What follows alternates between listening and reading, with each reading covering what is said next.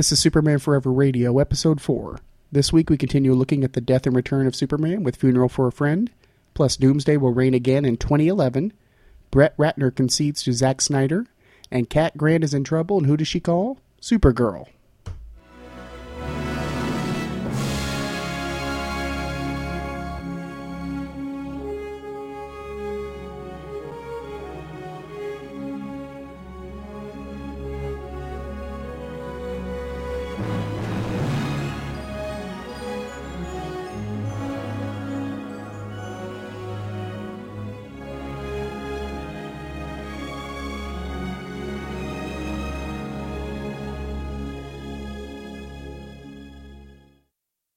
Hello everyone, welcome back to Superman Forever Radio. As usual, I'm your mild-mannered host, J. David Weeder, also known as Super Dave to some. And before we jump into the show, there's a couple things I'd like to address. Firstly, last week I mentioned that the link to the Clan of the Fiery Cross Adventures of Superman radio episodes would be in the show notes. Obviously it wasn't. The reason why is because when I double-checked the link right before posting the episode, that link had been removed. And I am very sorry for that. And I was unable to really find it anywhere else. So I will keep searching, and if I come across it, I will make sure to post it in future episode notes. Now, secondly, I've been watching the numbers on the downloads, and I am surprised that I have any listeners at all. Mainly because when I decided to start this show, I didn't know if there would be any listeners. It's such a niche, within one character on comics, specific. So for those of you that are listening and sticking around, I thank you, and I'm going to do the best show I can. Just like I started out with, I just wanted to do the show I would want to hear as a Superman fan and try to cover as many bases as possible. And on that note, also, December will be Origin Month. We'll basically be looking at the variations between the many origin stories, and look beyond that to Siegel and Schuster, and a lot of the things that inspired Siegel and Schuster, some of the material you may not be aware of. So we do have a lot to cover this week. Lots of news crackulating. We're sitting on top of the story of the century here. Did I really just say crackulating? I don't know what comes out of my mouth sometimes. Well, the lawsuit between the Siegels and the Schusters is moving forward. The ironically named U.S. District Judge Otis D. Wright is presiding over it, and has lifted the delay, allowing it to go ahead and go into deposition mode. Now, if the Siegels do win, Warner Brothers and DC Comics could lose key copyrights to the Man of Steel, which could result in the character being piecemealed between two parties, or leaving the DC universe for good. Now, my understanding of the case is it's not Superman as a whole, but a lot of the stuff that Siegel and Schuster sold initially, because a lot of copyrights like Perry White, Daily Planet, the current version of the S symbol, the Spit Curl, that all came later, so it would be more core stuff. I know the origin of Krypton is involved, Superboy is involved. It's just a matter of sorting through this.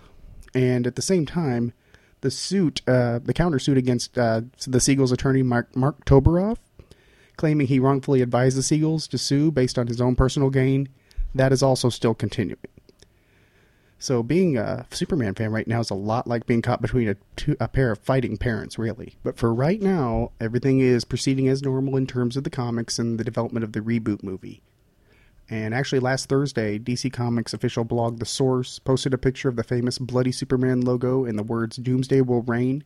I didn't touch upon that because we basically spent the whole weekend not knowing what it meant. That was literally all that was out there.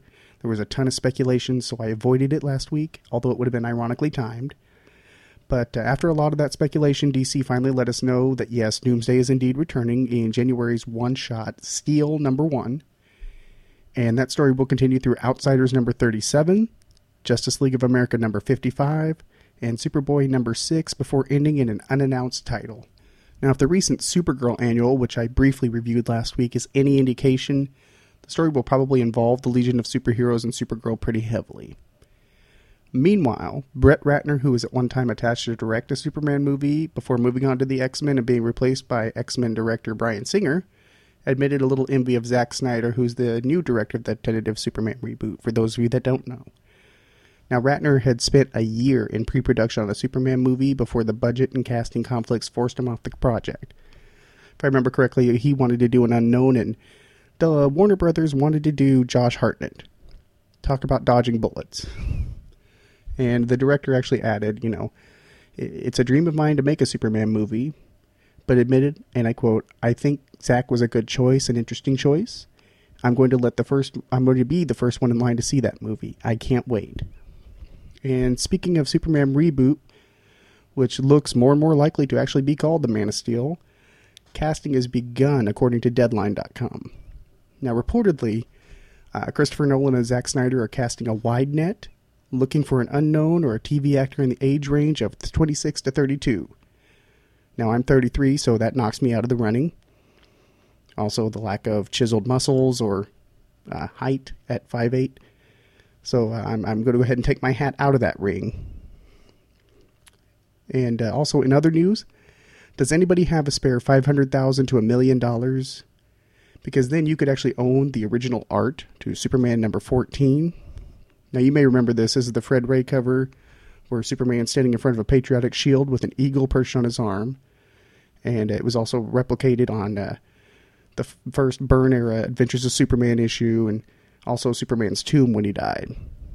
Now, it's actually going to auction, being listed by legendary Batman artist Jerry Robinson. And it's actually available to bid on at www.comicconnect.com. And the link will actually be in the show notes. And something I'm excited about that I can actually afford is Mattel finally announced the release date for their Christopher Reeve 12-inch Movie Masters figure. It'll hit on December 15th. And he's actually going to come with multiple hands, the podium, and memory crystals. And he'll be ready to take on the already released General Zod figure, which used to sit on my desk so I would have that glare to get me back to work.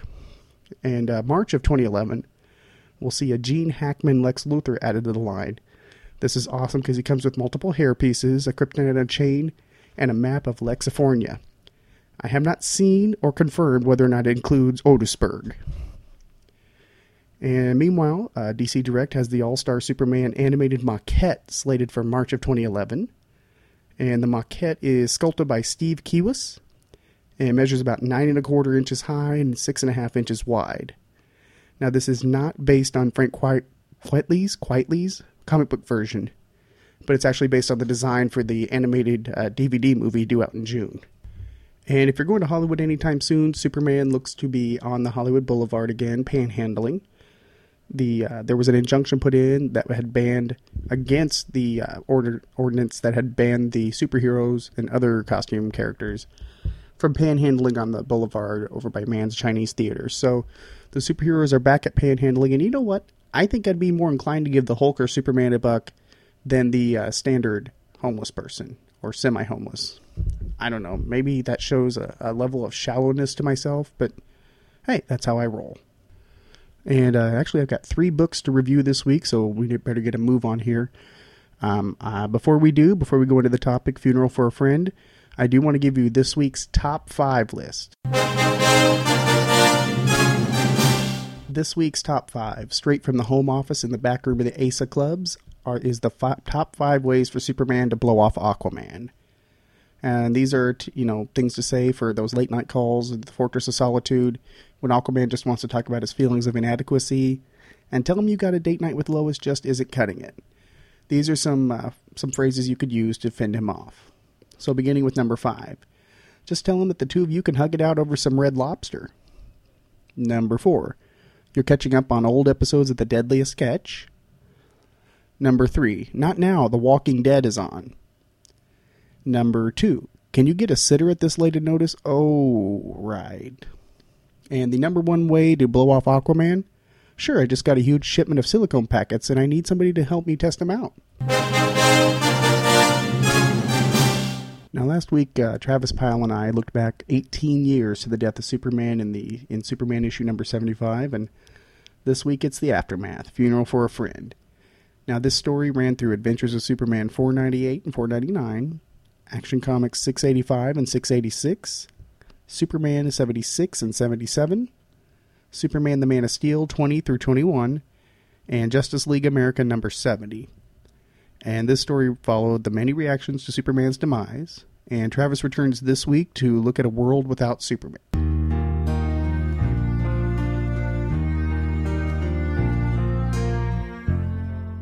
Well, I think that one of the things that really stands out for Funeral for a Friend was that it was longer than the death itself.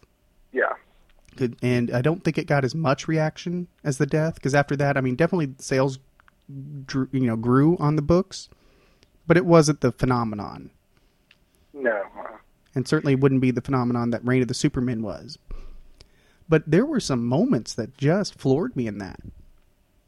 I was listening to an interview with Louise Simonson where she was talking about when Ma and Pa Kent couldn't go to the funeral. Right. So they buried some of Clark's stuff in the meteor, and I actually found myself getting choked up again.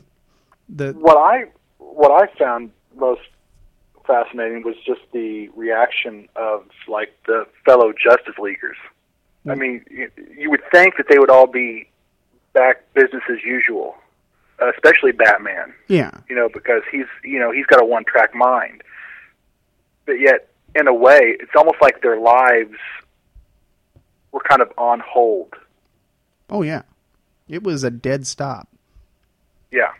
And I think the opening scenes where they're trying to revive Superman really bothered me because, I mean, they couldn't do CPR because his lungs were like steel traps.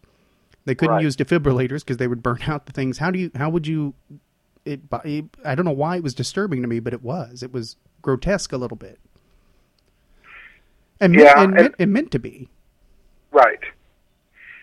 I think you would kind of equate it with the feeling of helplessness that Lois must have had watching her fiancé beat to death. Well, now they're trying to revive him, trying to keep him from dying, and there's nothing you can do.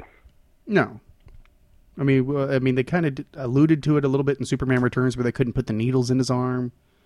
Right. I mean, it was dire, and the reaction was pretty quick. I mean, it was all over the city, and I remember actually feeling devastated by it because I believe there was a gap between when I read The Death and then when I went into Funeral for a Friend. I've got bits and pieces. I read bits and pieces when I could pick them up. In fact, I didn't read the whole Funeral for a Friend until a year or two ago.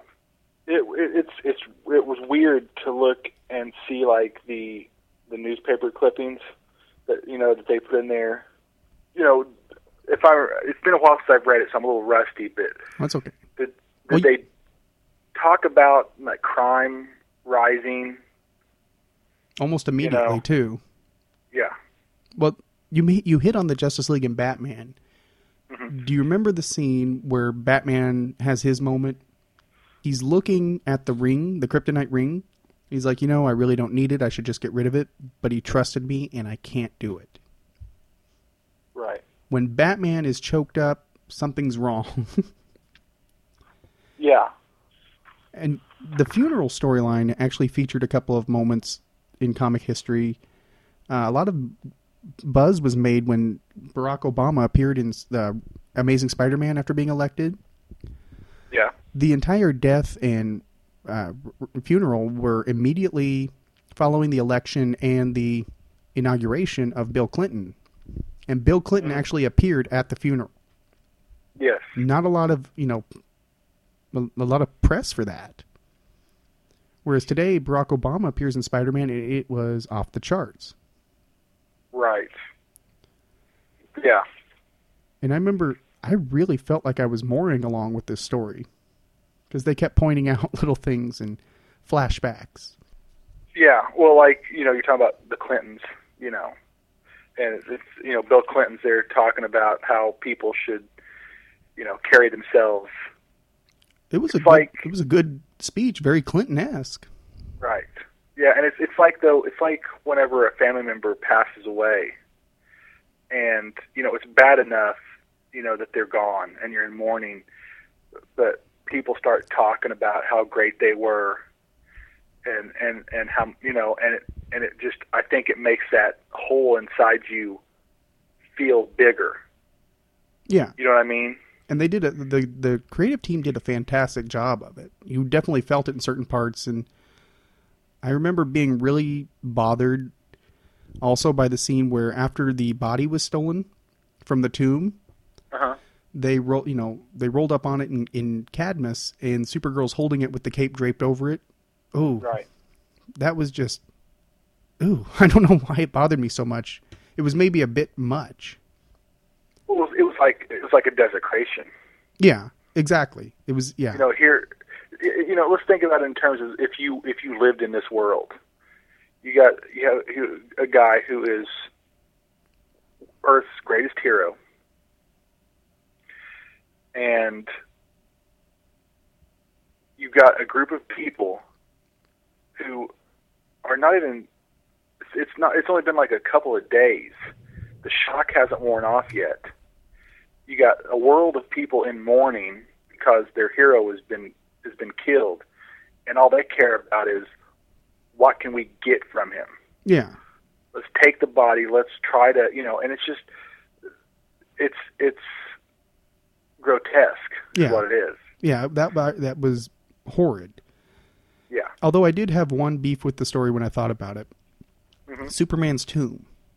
And you nailed it. Right. It was only supposed to be a couple of days, within a week or so. Right.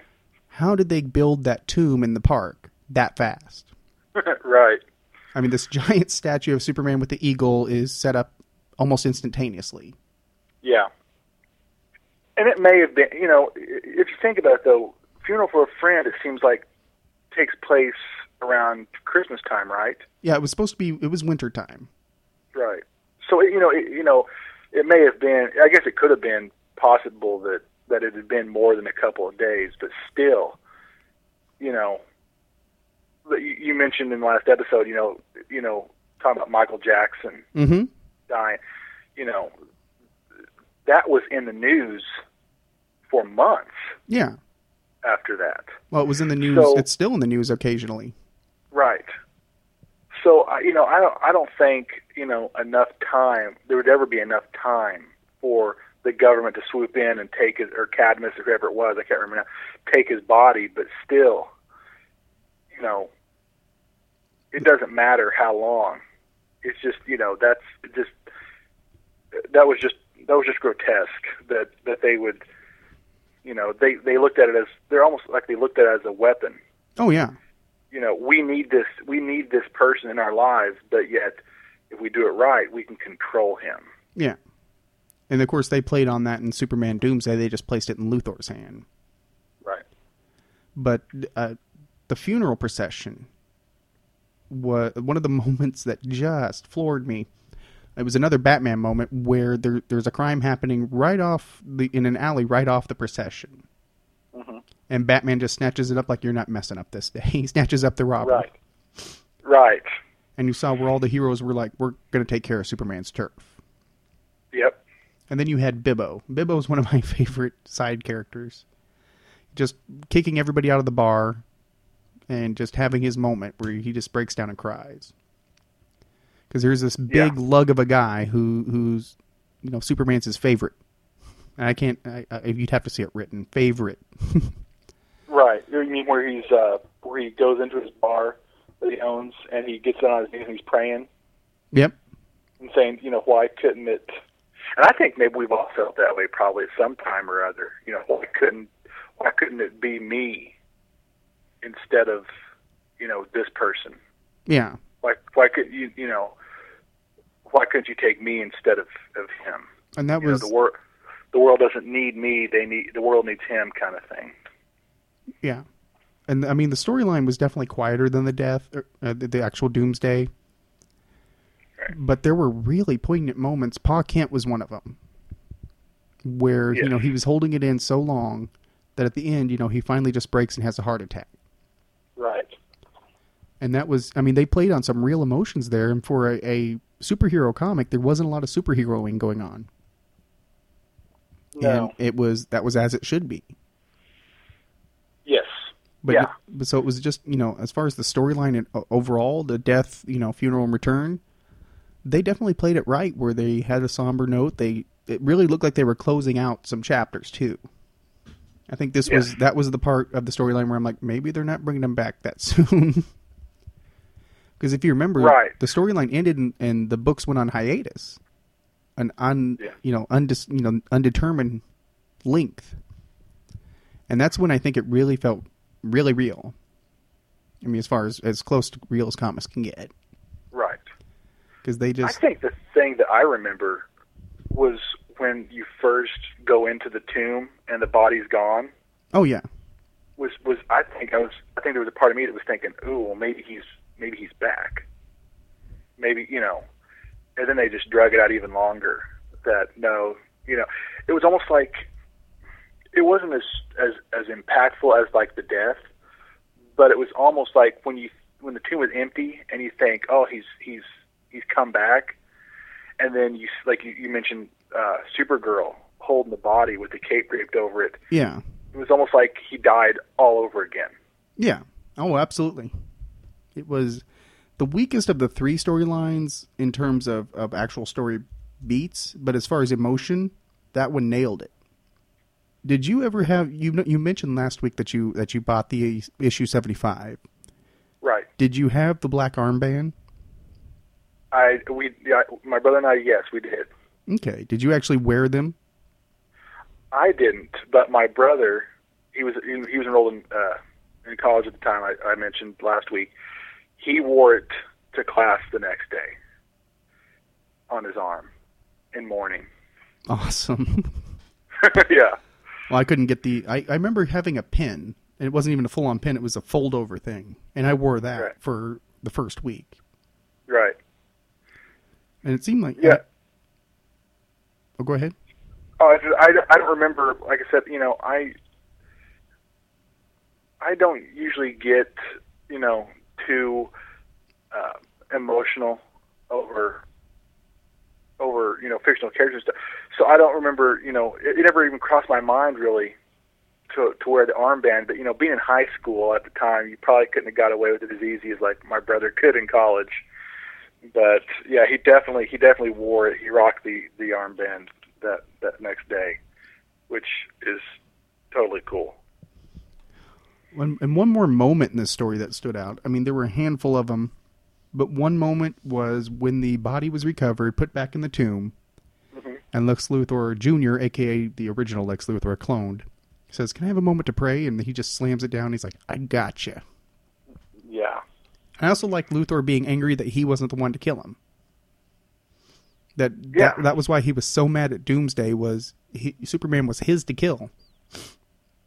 Right. Well, what I find interesting, and what I would recommend to anybody that listens to this podcast, is read Lex Luthor, Man of Steel. Oh yes. You know, it's a newer story, but you talk about, you know, how later on they fleshed out the Doomsday character. This explains where Luthor comes from.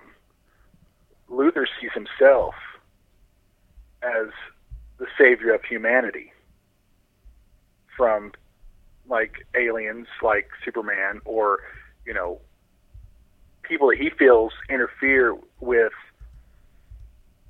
the human race's natural evolution. So, of course he would be bummed. Oh yeah. That he wasn't the one. He wants to be the savior of the human race. And the Lex Luthor Man of Steel was recently reprinted in trade format as just Luthor. Yes. But yeah, that shed some light on Luthor, and even though I thought the Lex Luthor Jr. storyline was kind of corny, it played out really well there. Yeah. Because you could have him arranging the funeral. He wanted to make sure he buried him. If I can't kill you, I'm going to bury you. Right. And that was that was how depraved Luthor was. Plus, it was a way for him to exploit the situation. Oh, of course. Come out looking like the good guy. And of course, I remember him picking up the goop that was Supergirl and being really disturbed by it, because they were in a relationship at the time. Yes. And with this whole death and rebirth, you know, I'd been out of the books for a couple of years. I think the last thing I'd read was Time and Time Again. So there was a lot of changes to get used to. Supergirl and Lex Luthor Jr. being a couple of all things. Right. And they had done a lot of world building since I had been gone. And this storyline actually marked the first appearance of Ron Troop. Now, who refresh my memory? Who is Ron Troop? He would go on to marry Lucy Lane. He's the African-American reporter that Lois finds on the, you know, sitting at Clark's desk. Okay. And just, you know, the silhouette. And he would end up really becoming a semi-important character before dropping off. Right. So yeah, the storyline marked the first appearance of him, and Gangbuster returned to action. For those that like the early, I always liked Gangbuster, but as far as I knew, he had gotten his back broken at one point, and I've yet to connect exactly how he got back to walking. I'd have to go back and look that up, because I have a lot of the old issues, I just haven't gone back to read them in sequence. Right, yeah, and see, that's it. I'm a little bit rusty, too. I will tell you one thing that stuck in my mind was Tim Drake, Robin. Mm-hmm. When I think that was one of the most human moments for me, anyway. It's one I could relate to, being somebody who's always kind of struggled with self-confidence issues. When they're on the roof of the Daily Planet, mm-hmm. and he says something to the effect of, man, I would like to say something too. Superman meant a lot to me, but I'm not. I'm paraphrasing. I'm doing a horrible job, but yeah. He's like, I'm not even in the same league. I'll just sound stupid. I'm not even in the same league with these guys. And I've felt that way. I've had friends die where I really just didn't. I wanted to say something. I wanted to do something, but I just felt like I didn't have the right words. Right. And that sticks out in my mind because I can relate to how he feels. Yeah. Well, the memory that stands out the most was right before in the last issue, part 8 of the storyline in Superman number 77. The cover is Superman flying towards the sun, flying through the clouds. And it was a cover by Dan Jurgens, and it really struck home that was the end. He was going to the next level, because 3 months in real time is that's a long time. Yeah. And these books have been in circulation since, pretty much monthly since 1938. This is the first major hiatus. Right. And, we didn't have the internet. We had speculation, amongst fanboys, but it was just up in the air, and it really felt like he was gone. Yes. And, of course, we know he's a fictional character, but it was well written enough where you felt that emotion. And that cover was sort of the epitome of that storyline for me, where it really was going through the process of denial and then finally acceptance. And that was the moment I accepted it. Right. And of course, 3 months later, that would start the reign of the Supermen, which we will talk about next week. And Funeral for a Friend is collected in trade form under the title World Without Superman, which is not to be confused with the Mon-El / Nightwing and Flamebird storyline collected in the new Krypton volumes. That's where you can find those. So as I mentioned earlier, 3 of the core Superman titles hit this week, and I'm going to hit them all, beginning with Supergirl number 58 by Sterling Gates and Jamal Igle. Now, in this issue, Supergirl must help Cat Grant uncover the mystery, which seems to be involved the Toyman. Now, if anybody remembers, Cat Grant and the Toyman don't go together. That reaches all the way back to Cat Grant's history, back to the death of her son Adam at the hands of a Toyman doll back in Superman number 84. That is Superman Volume 2. Now, I've always liked Cat in the right hands. Marv Wolfman and Jerry Ordway did a great job with her. They filtered in some backstory, about her divorce and about her son. And she just kind of went a little off the grid for a while. But when Sterling Gates brought her back on Supergirl, man, was that a good fit. And I'm actually kind of really sad that the team is actually leaving the book. Next issue, 59, will be the last issue for them. And I've always liked Igle's Supergirl. She's sporty and sleek without being too smutty with the design. And a lot of this issue takes place in Metropolis and during the winter, which is always one of the best ways I like to see Metropolis drawn, because somehow it makes this big, huge city seem really intimate, and you can almost hear the quiet of the snowfall. Now, this issue, it lays a great, look back, a lot of groundwork on Cat Grant's character, to the attitude that Cat's been carrying going back 20 issues, back to the beginning of Sterling Gates' run. And the Toyman has never been creepier than the last few years, when they kind of cut on to the pseudo-pedophile aspect of the character, which, I don't entirely agree with, but at the same time, if the shoe fits, right? Now, this issue, Jamal Zeigel's art was fantastic. The story is the first of 2 parts, and it felt like, not a lot happened besides setting up for next issue. So this story is going to get 3 S shields out of 5, while the art's going to go ahead and get 4 S shields out of 5.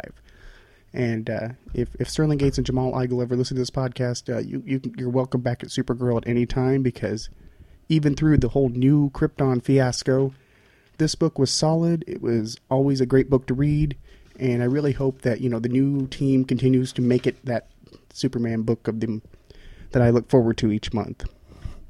Well, kind of. I kind of like to not cringe when I open up Superman, but we'll get to that in just a moment. Another great book this week was Superman Batman number 78, much to my surprise. This has been 3 issues in a row that have been solid, all the way back to 75, so I guess that would be 4 issues. But normally this book is so hit or miss in the last few years, and stories are maybe not in continuity. They've never been solid on that. But this issue actually features the primary story by Joe Kelly and Jack Kelly, writers, and drawn by Ed Benes. And this story actually gets 4 S shields out of 5 on both story and art.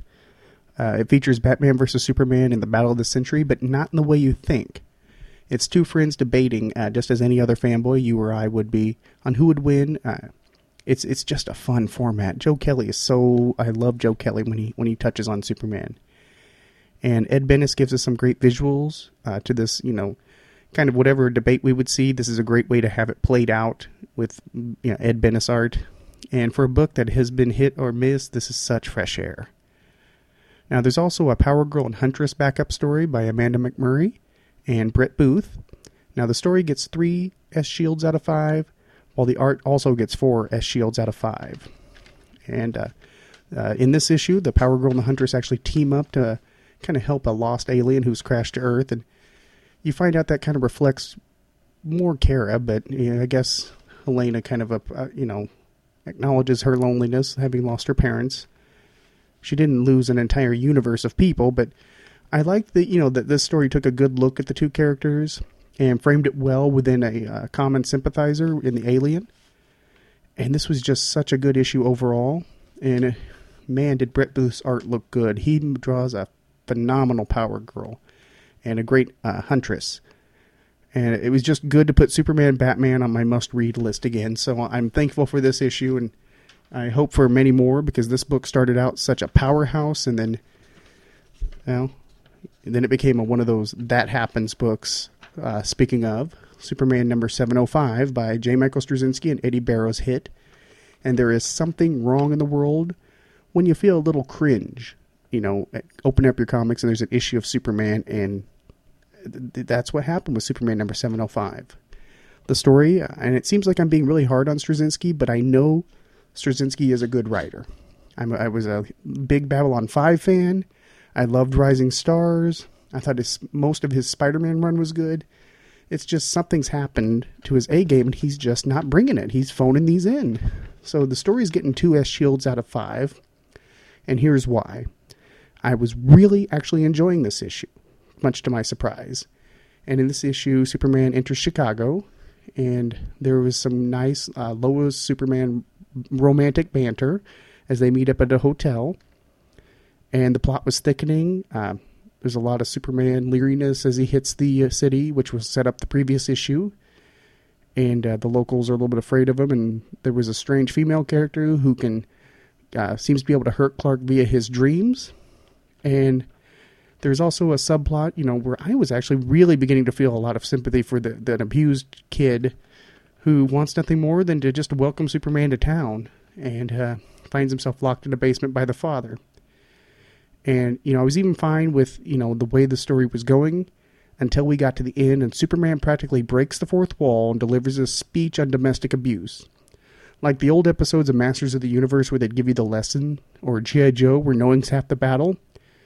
If you want to use Superman as a vehicle for social awareness, that's fine. He's there for that. But don't make it blatant.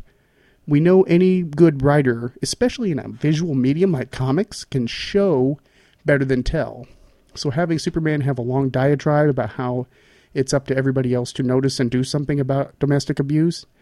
While I agree with the sentiment, not the place, not the manner that it should have been presented.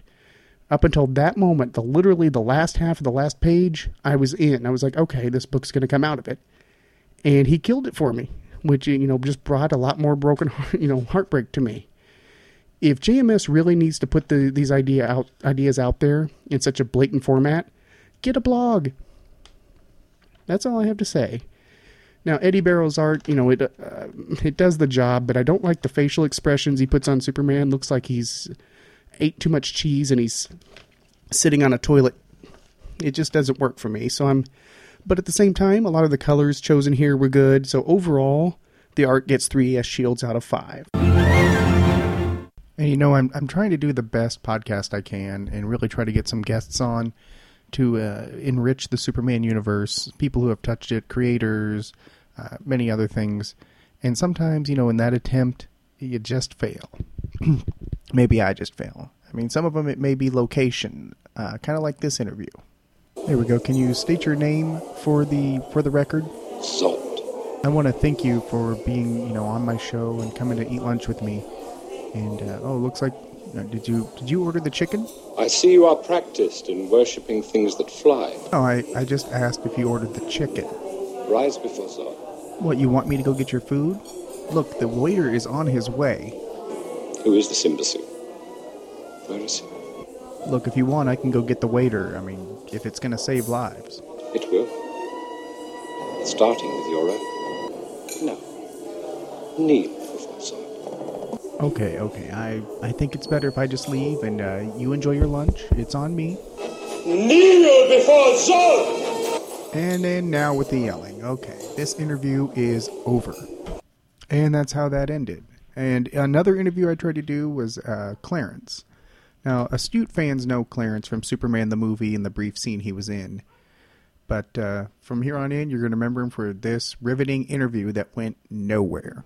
Hey, Clarence, I'm really glad you could be here. Hey, Jim! So what was it like being on the set with Christopher Reeve? Whoa! Was Richard Donner easy to work with? Whoa! Did you get to meet Gene Hackman? Whoa! What did you think the first time you saw Christopher Reeve in the costume? That's a bad outfit! Whoa! And I'm throwing up the spoilers sign. I am actually going to be talking about Smallville tonight and the latest episode. And it just dawned on me this week that after 3 episodes, I still haven't really done anything. I haven't talked about Smallville. That is completely by accident. And I'm actually going to rectify that tonight by talking about the latest episode in the 10th and final season, entitled Patriot.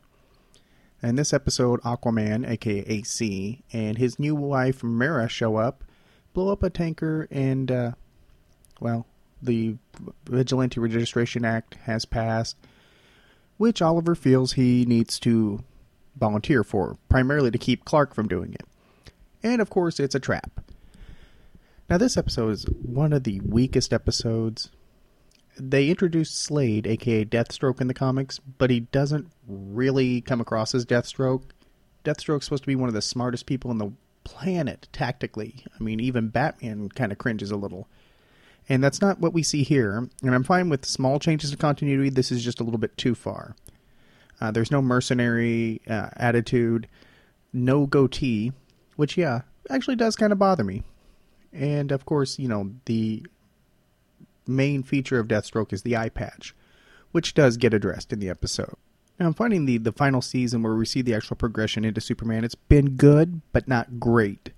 I had, I guess, higher than normal expectations after the phenomenal Season 9 and the really good Season 8. And I really thought we were going to see more of Clark's evolution, but really, the precedent they're setting is Clark just keeps doubting himself again and again and again. And it gets tiresome. It really does. And, I mean, this whole show, I remember Season 1. And granted, Season 1 was the most repetitive thing on the planet. Relatively self-contained episodes, freak of the week. But it had a charm to it. You could see the future, and it made me feel a little bit hopeful. And at this point, I think Season 2 really dipped a little, but not bad. It started building the mythology. Season 3 was kind of the same thing, and you certainly had Christopher Reeve coming in as Dr. Swan, which was awesome. And then Season 4 started really teetering. And Season 5 and 6 and 7 really was when I checked out of the show. And it wasn't until season 8 that I actually checked back in and decided, okay, this is worth a watch again. And it's been progressively great. This episode shows, how quickly a season can teeter.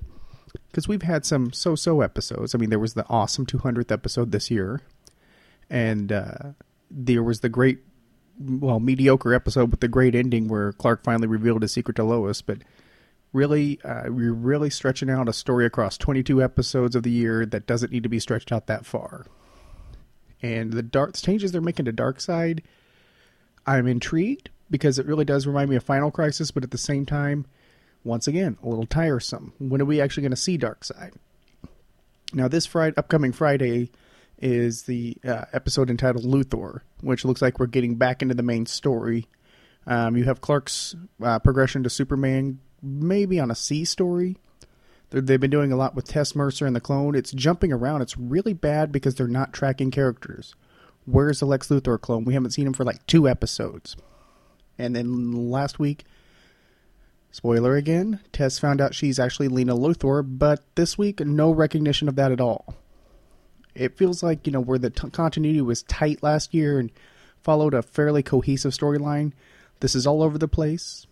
And this past episode really just gets a C-. There was no real depth to Aquaman or Mera. And Slade is being set up as a new baddie, but really, by the end of the episode, I just didn't care. Now, I do plan on doing a full Smallville retrospective before the end of the season. And that should be sometime in February or March. I'd have to look at the schedule. And from here on in, I shall be touching upon Smallville. Now, my recording schedule can vary, so there will be episodes where maybe I didn't get to see the episode in time to get this posted, so I will at least touch on something to do with it, even if it's not a review. But keep in mind, the winter hiatus is coming up, so that means, we are almost to the home stretch.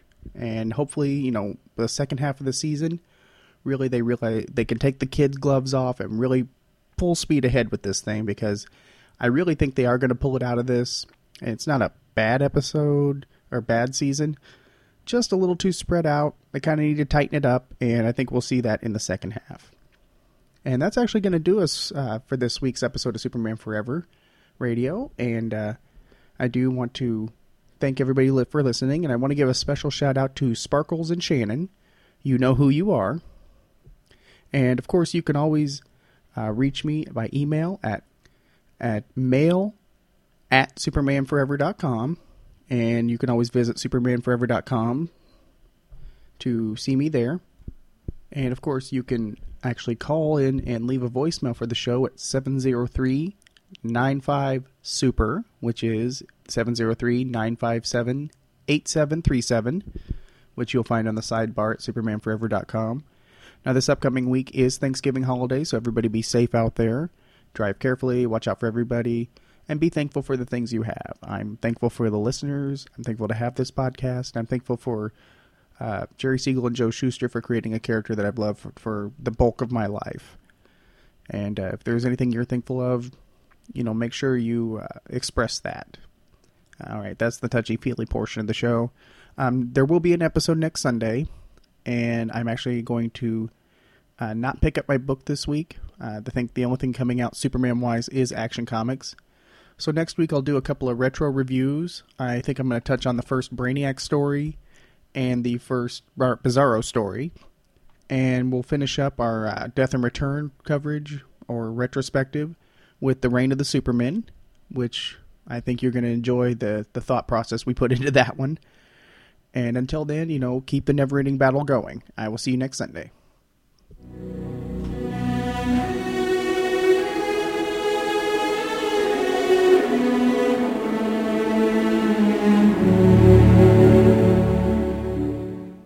Superman and all related characters are copyright DC Comics and Warner Brothers.